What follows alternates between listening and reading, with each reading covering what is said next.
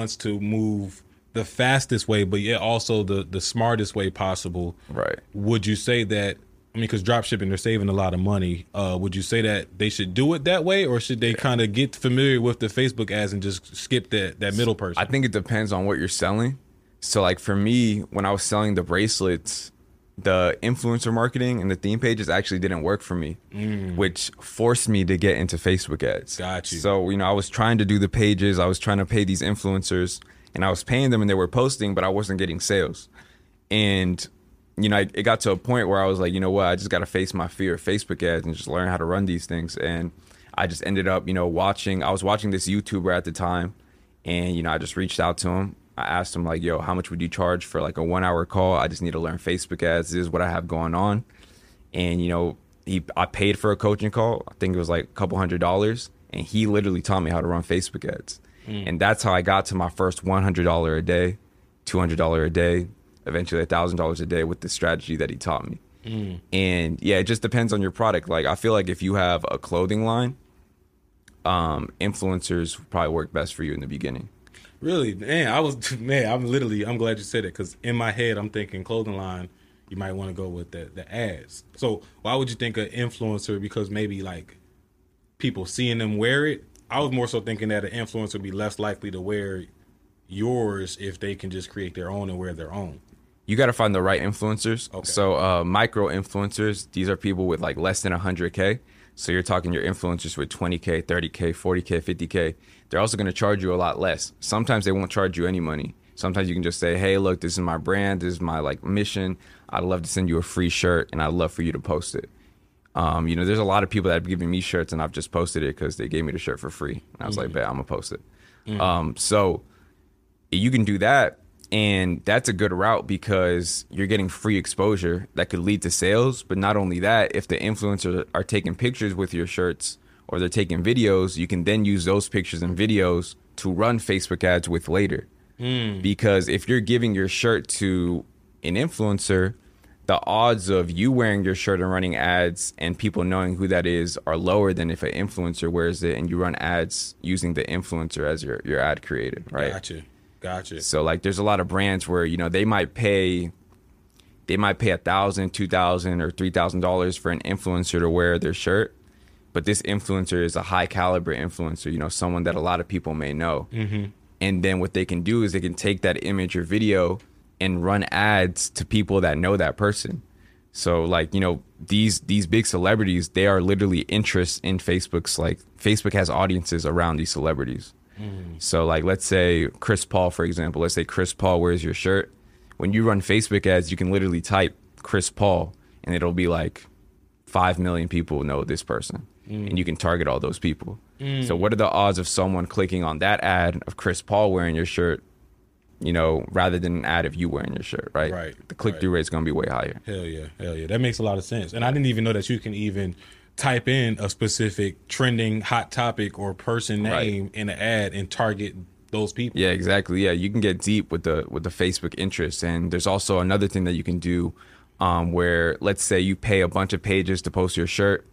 And a lot of times these pages or these people that see your shirt or see your ad or see the pages post your content, they won't follow you, but they'll go to your profile. We do this all the time. Like we might see a funny video on a random page and we might be like, yo, who is this cat? Like he's funny. We might look at his page, but we might not follow him at that point in time. Maybe something happens, like we're busy, we're just doing something, or we just don't feel like following at the time. Or you just want to binge But watch. we just visit the page, right, and watch a couple things. Every Instagram page has a pixel on it.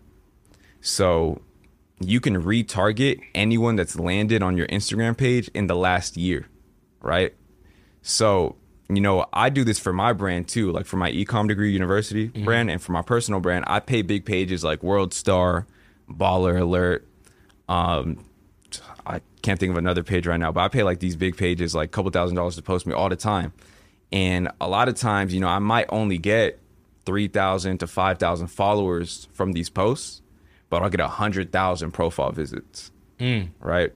And then what I can now do is I can go into the Facebook Ads Manager and retarget all these people that have ever visited my profile. And maybe they didn't follow me on that first take, on that first look, But now when they scroll on Instagram the next day, they're going to see an ad of me. And they're like, oh, yeah, I remember seeing him on Baller Alert. Or I remember seeing him on World Star. And it's going to be a different piece of content than what they saw on World Star. So maybe that content converts them and the other one didn't.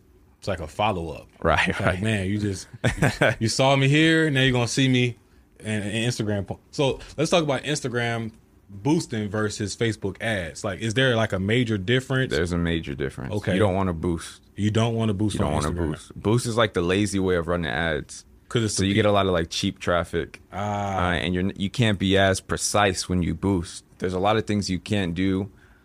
There's a lot of things that you can do when you run it through your computer on the ads manager that you can't do when you boost. So you definitely want to run it through your computer, make sure that you got like the right settings and you're targeting the right way. And I feel like Instagram was telling me that because you can't boost reels. Yeah. You can only boost posts. And for when I realized that, and that's how I even transition. I still don't understand Facebook like I want to, but Right. I ran my first Facebook ad when I was trying to boost a reel. Right. And I couldn't. And I was like, well, shoot, let me just go to Facebook, upload Right. the reel on there and boost it that way. So the specifics on Facebook is just way more elite, and everybody should just And boost then, their like, ads. You know, I'll give you some game to where like you basically downloaded the reel, uploaded it on Facebook, and you ran it as an ad, right? Mm-hmm. But instead, what you could do is you can run, if you go on your Facebook Ads Manager, and as long as your Facebook page and your Instagram are connected and they're linked to that Ads Manager, you can actually use what's called an existing post. And you can, you know, go to all your existing, it'll show everything that you've posted on Instagram, everything that you've posted on Instagram. And let's say you posted that reel a week ago, or you posted it today or a day ago, you can select that post and you can run that existing post as an ad. So now it'll take that post that you've already made, that already has comments, already has likes, and it'll take that and run it as an ad. Instead of, you know, creating a whole new video, a whole new ad creative that has no engagement and then running it as an ad. Damn. Yeah. Wish we had this conversation 5 months ago. That makes a lot of sense. All right. All right. So, man, so let me ask this, Will, because at this point you gave a lot of game, and now people got to start acting and just like Right. identifying, okay, what am I going to do with this information?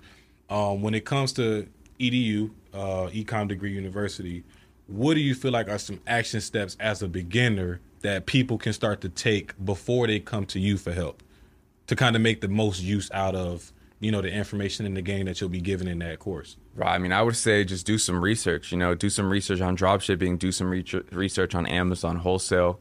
And, you know, we do free workshops every Sunday. So before you commit to anything, attend one of the workshops, see if it's something that you'd be interested in doing. We basically explain the whole dropshipping process and the Amazon wholesale process. And a lot of people have taken the free training and, you know, made money, you know, without even having to get into the program because, you know, I pride myself in these free trainings and they're a lot better than most paid courses out there. Just the free workshops that we host on Sunday.